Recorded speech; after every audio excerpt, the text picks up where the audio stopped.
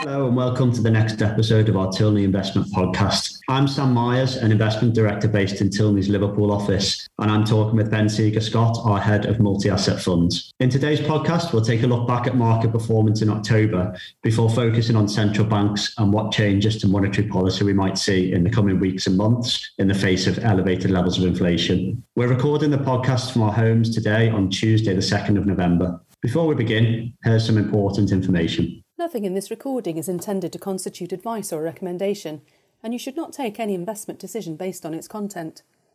Any opinions expressed may be subject to change without notice. Remember that the value of investments can fall as well as rise, and that you may not get back the amount you originally invested. Past performance should not be considered a reliable indicator of future returns. Different funds carry varying levels of risk, depending on the geographical region and industry sector in which they invest. You should make yourself aware of these specific risks prior to investing. If you're unsure about the suitability of an investment, or if you need advice on your specific requirements, you should seek professional financial advice. Hello, Ben. It was another positive month for major equity markets in October, with the US setting new all-time highs yet again. Can you talk us through what's been going on? Absolutely, and as you rightly highlight, October was actually a bit of a bounce. So we've talked previously. There's been a little bit of uncertainty creeping back into markets, particularly as that we've had the roll off of furlough schemes, business continuity loans, basically all of the schemes put in place to support through the COVID crisis, and that caused some concerns along with inflation. But as we've sort of been highlighting, one of the main challenges is you get these periods where markets flip-flop between fear and greed, between worrying about certain aspects, but then looking back at the fundamentals that still look actually pretty solid. And on that basis, equity markets had a pretty pronounced bounce and a strong rally through October. US obviously led the way. You highlighted it hitting fresh sort of all-time highs. US equities and European equities both up about 7% on the month. The UK lagged a little bit, but still gained 4%. And obviously the UK did relatively well fairly early on, just because it has a lot of oil and gas producers, and they had a bounce with the sort of the pushing higher of energy prices. So lagging a little bit, about 4%. And emerging markets made a positive return, but only 1.5%. And EM continues to struggle a little bit. We've also seen government bonds have really bounced around. They've been selling off through sort of the latter part of this year. And really what's happened with government bonds has been an interesting story throughout this year that maybe we'll touch on in another podcast. Overall, government bonds were a little bit weaker, but they did tighten off some of the more acute weakness we saw partway through the month. And what it looks like, we often talk about government bond yields. Yields move in the opposite direction of prices. So when yields go up, prices go down. And what we're now seeing, if you look at benchmark rates, typically we look at the 10-year government bond yields. They're now above 1%. They're sort of trading in a 1 to 1.2% range, whilst over in the US, they're trading in a 1.5 to 1.7. So clearly a lot of dynamics. As I said, they are marginally weaker, but they seem to have found a relatively short-term trading range and bouncing around in a range that's higher than it was at the start of the year, but really trying to figure out what central banks are likely to do. So overall, pretty much a risk-on month back in October. Okay, thanks, Ben. As usual, quite a lot going on. Just moving on to central banks. We expect the Fed to begin tapering its asset purchase program following the meeting this week. There's been clear communication from them that this is coming, so we don't expect a repeat of past taper tantrums. The meeting of the Bank of England's Monetary Policy Committee on Thursday, however, looks a lot less certain in terms of the outcome for interest rates, although clearly the only way is up from here, especially in the face of rising inflation. Just a quick reminder to listeners that we're recording this podcast ahead of both of these meetings, unfortunately. But do you want to give us your thoughts on how quickly we expect rates to rise both here and in the US? Yes, absolutely. And as you highlight, given it's tomorrow and 2 days hence, there's a lot of scope here to look pretty stupid. But I think both central banks have been quite clear on their signalling. And interestingly, it comes in the wake of the European Central Bank that met last week and gave a little bit of a holding statement. And there's lots of similarities across the central banks. There's been quite significant moves in rate expectations. Recall earlier in the year, no one was expecting rates to lift off until maybe 2023 or even beyond.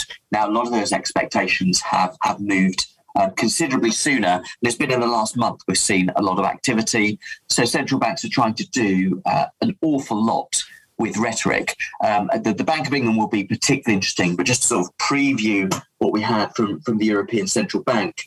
No action this time, but a bit of a holding statement suggesting maybe some of the market pricing was perhaps a little sooner than the central bank thought. But you're really seeing central bankers not pushing back against this market pricing. That's important because all the central banks are still suggesting no hikes until maybe 2022, 2023 on their own projections, whereas the market is now diverging quite significantly from those expectations. And because there's always a lag between the central bank's forecasts that tend to come out quarterly and be relatively conservative, it's interesting just to hear how much central banks push back. Sometimes they will come out and say pretty directly, we think market pricing has got this wrong.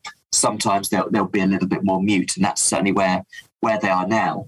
And across the board, it looks like in the next 12 months, we'll probably have the start of an interest rate cycle in all three of what we consider sort of the major central banks, the ECB, so the European Central Bank, the Bank of England, and the US Federal Reserve.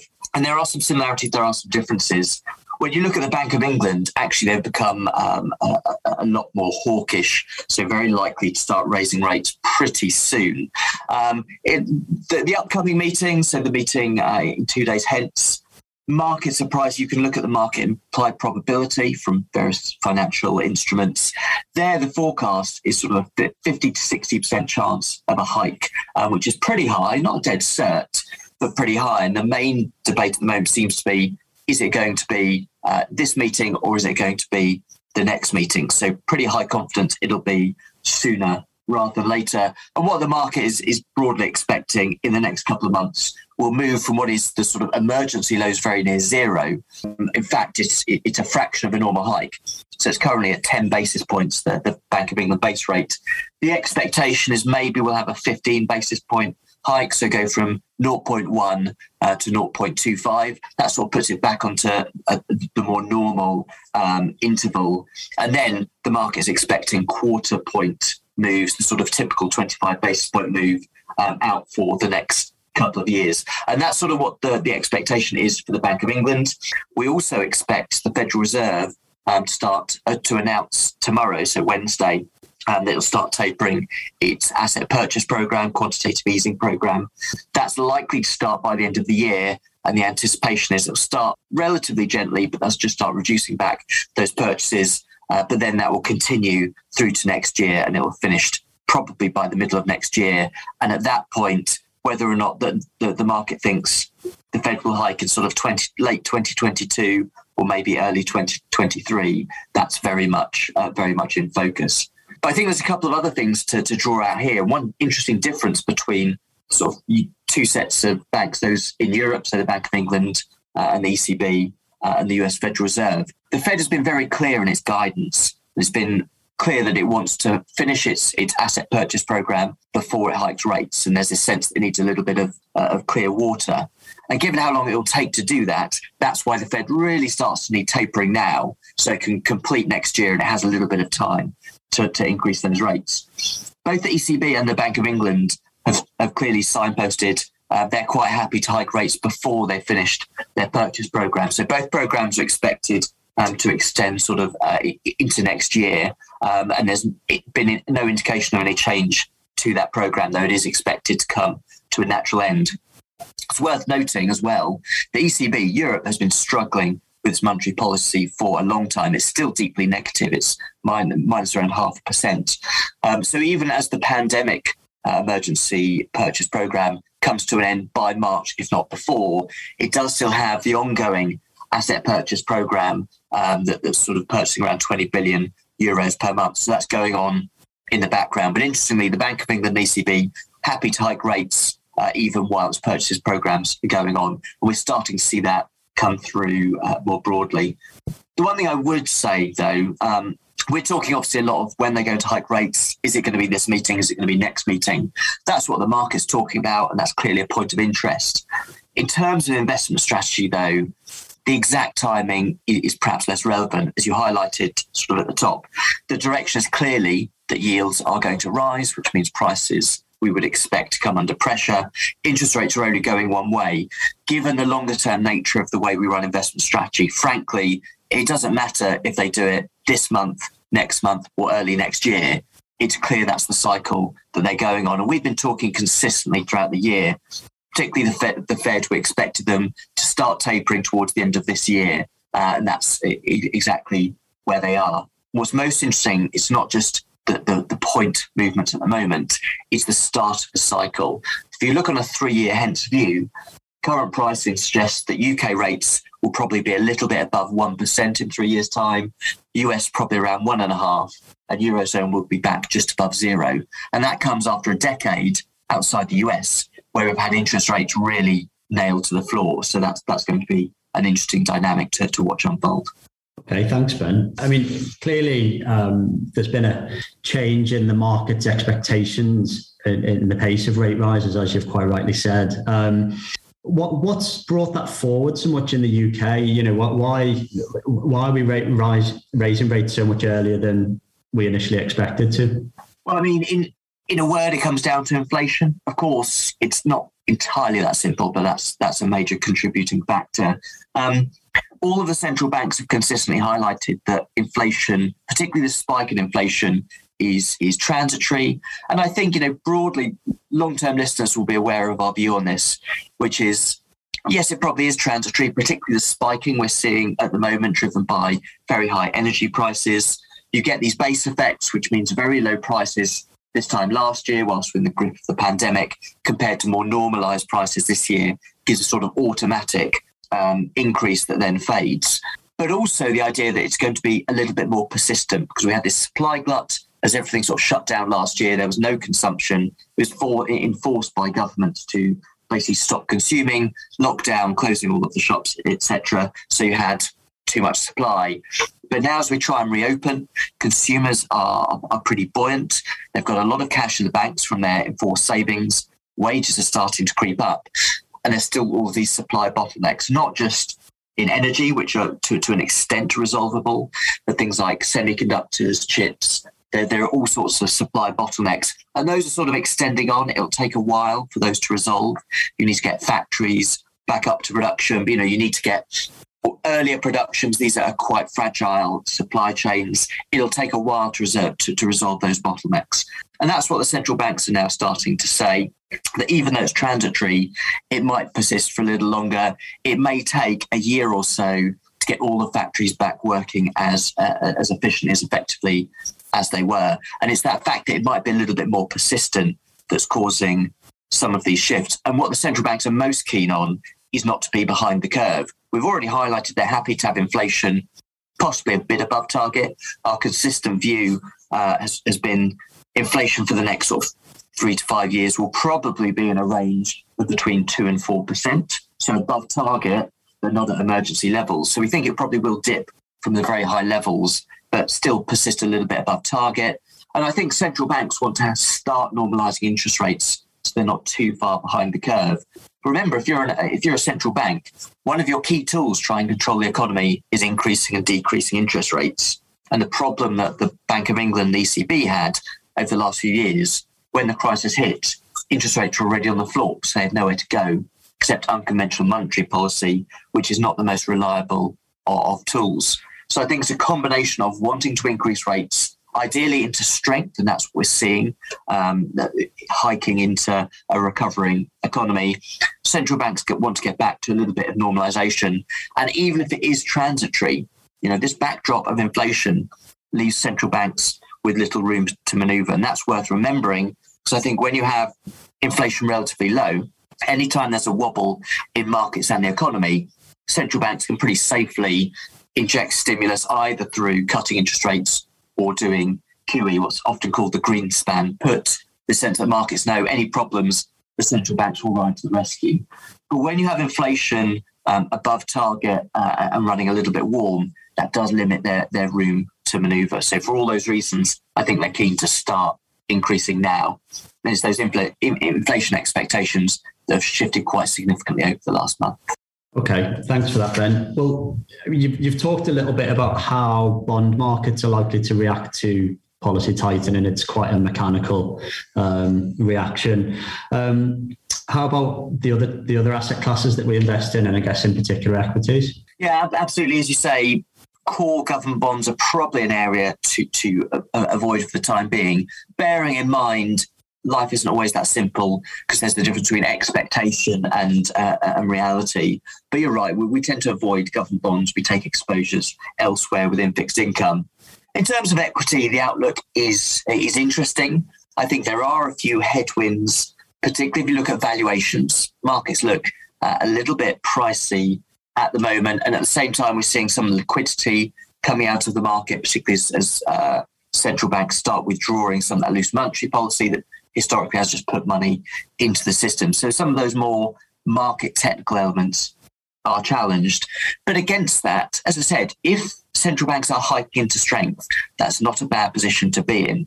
What you don't want is these sort of stagflationary arguments that we don't think is going to come to pass because core economic growth is robust. What people worry about, if you have high inflation but low growth, and central banks are almost saying, sorry, I've got no option but to hike interest rates because of inflation, obviously that's broadly negative. But if as a central bank you say, look, the economy is doing well, GDP growth is strong, and as we're seeing at the moment, wages are starting to go up, but corporations are doing pretty well. They've got strong profit margins. They're able to pass through a lot of this inflation and defend their margins. Consumers remain pretty buoyant. For all the reasons we just talked about. So against that backdrop, the fundamental economic drivers look pretty robust. So within that, it's still positive for equities. Now, you may see some change of leadership, particularly those areas of the market, particularly the more aggressive, growthy parts of the market. They tend to do very well when interest rates are low. Largely technical reasons, you discount earnings in the future based on prevailing interest rates, and as they go up, the future value or the current value of those future earnings drops. So it can be a little bit of a drag for those companies that you expect to have higher earnings in the future because they're discounted more. But against that, some of the more cyclical areas can do relatively well. Financials, obviously, banks and others make their money on the difference between short-term interest rates, which is what they pay on most people's savings, and longer-term rates, what they receive on longer-term loans like mortgages. So when you have those net interest margins potentially increasing, they can do relatively well. And other cyclical areas, so some of the miners in the short term might have a bit of a fill-up, while some of those areas that are more growthy may come under pressure. So you could see a little bit of a rotation from growth to value. That said, that's a very difficult style rotation to time, and we've seen those two dynamics switch quite a lot over the last 18 months. So I think it could well be bumpy. A lot of these supports coming out means it's not a dead cert, and you may see some undulations in the market. But I think that's to be expected, and I think that's a sign of a healthy economy, or healthy markets certainly. So I think still reasons to be positive. Fundamentals are good. Some of the market technicals turning a little bit, but I think the outlook for equities is still generally pretty positive. Okay, thanks, Ben. So very much a case of mind your eye and know what you're investing in. Well, thanks for talking us through that. I just wanted to, in the final part, just move to something a bit more general, but also topical. There's obviously the COP26 summit up in Glasgow this week. There's little disagreement that significant action is required to slow the pace of climate change, and the commitments made by leaders at the summit will shape longer-term trends in investment markets. As a signatory to the UN's Principles for Responsible Investment, Tilney's committed to incorporating environmental, social and governance factors into its investment process. And I think the result of this that we're seeing across the industry is that sustainable investing is becoming more mainstream. But is it still the case that, as it was historically, investors have to choose between their ethics and potential investment growth, or is it possible to have both? I think it's a really interesting area, and obviously an area that we look at very deeply here at Tilney, both in terms of sort of dedicated ESG, environmental, social and governance strategies, and in terms of our broader investment process. And I think the industry has also come a long way over the last few years, particularly the last 3 or 4 years. It's been building for a decade or more. And a lot of it is about getting a deep understanding what ESG means, what impacts you can have. Some of it is around divesting from companies with particularly poor track records, those that are particularly damaging to the environment. But also it's around elements such as engagement, stewarding, trying to do good, engaging with companies and management, and trying to encourage good practices, as well as just divesting from the worst offenders. And I think as well, the investment case has shifted over the last few years. It's taken a while, I think, as an industry to get the right people with the right skills able to pick good stocks and engage effectively. And we're now at that point where there are good options available. I think in terms of performance, you take ESG strategies versus the mainstream strategies. The outdated now idea that effectively you have to give up some return in order to invest in ESG strategies, I think that's no longer valid, if indeed it ever was. And one of the things that's really helped with that has been a more societal and industrial shift from bringing a lot of externalities on balance sheets. So now, as governments and authorities around the world, including central bankers, are looking very critically at this, you're seeing regulations and a lot of the carbon pricing and other points. One of the most important factors, I think, is forcing companies to bring these externalities onto their balance sheets.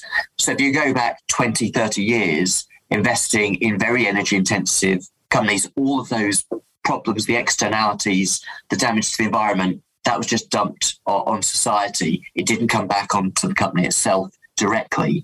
But I think now that we've had a lot of these regulatory changes, legislative changes, forcing those companies that are doing the most damage to recognize it in a business sense is really having an impact. And that's enabling, I think, a lot of scope for positive investment returns, as well as aligning your views with ESG strategies. Now, performance is likely to diverge at points. Sometimes that'll be positive, sometimes that'll be negative. Now, there will be points when I think energy-intensive industries and oil and gas will outperform for periods, and particularly when you do have rising energy prices, that's obviously good for oil and gas producers that are also historically don't score particularly highly on ESG factors. But I think as well, through time, as these externalities come back on, there'll be points that ESG as a broad style can do well. So it's about divergence rather than good or bad. And as always, it's most important not just to think in broad strokes, but to have the research resource so that you can engage with these companies. You can see the ones that have actually good policies. And it's all about sustainability. If you are sustainable in sense of being able to operate as we move towards net zero carbon economies, if you can invest in those right sort of technologies, that means that your earnings are stable. It means you're a business that can survive for the long term. And investing should always be about finding companies that you can invest in, believe in, that can be here for the long term. So I think the two of those really require a level of ESG consideration as well. So I think deciding whether or not investing in ESG strategy, actually it's about aligning your invested wealth with your personal values. I don't believe you can really say that ESG investing is naturally superior to mainstream investing in terms of your investment returns. But I think it's certainly you're not being disadvantaged these days by taking ESG strategies. Okay, thanks, Ben. I think the key word there is sustainability, and it's almost common sense that you would invest in a company that was sustainable over the long term. So thanks for your insights there. It's something that I get asked by my clients about quite a lot at the moment. So I think it's quite useful to provide a bit of background. Well, I think that's all the questions that I had for today. And I'll thank you again for your valuable insights. That brings us to the end of this edition of the Tilney Investment Podcast. But don't worry, we'll be back again soon with a new episode. If you have any feedback, questions or comments, please send us an email to podcast@tilney.co.uk. Thanks very much for listening.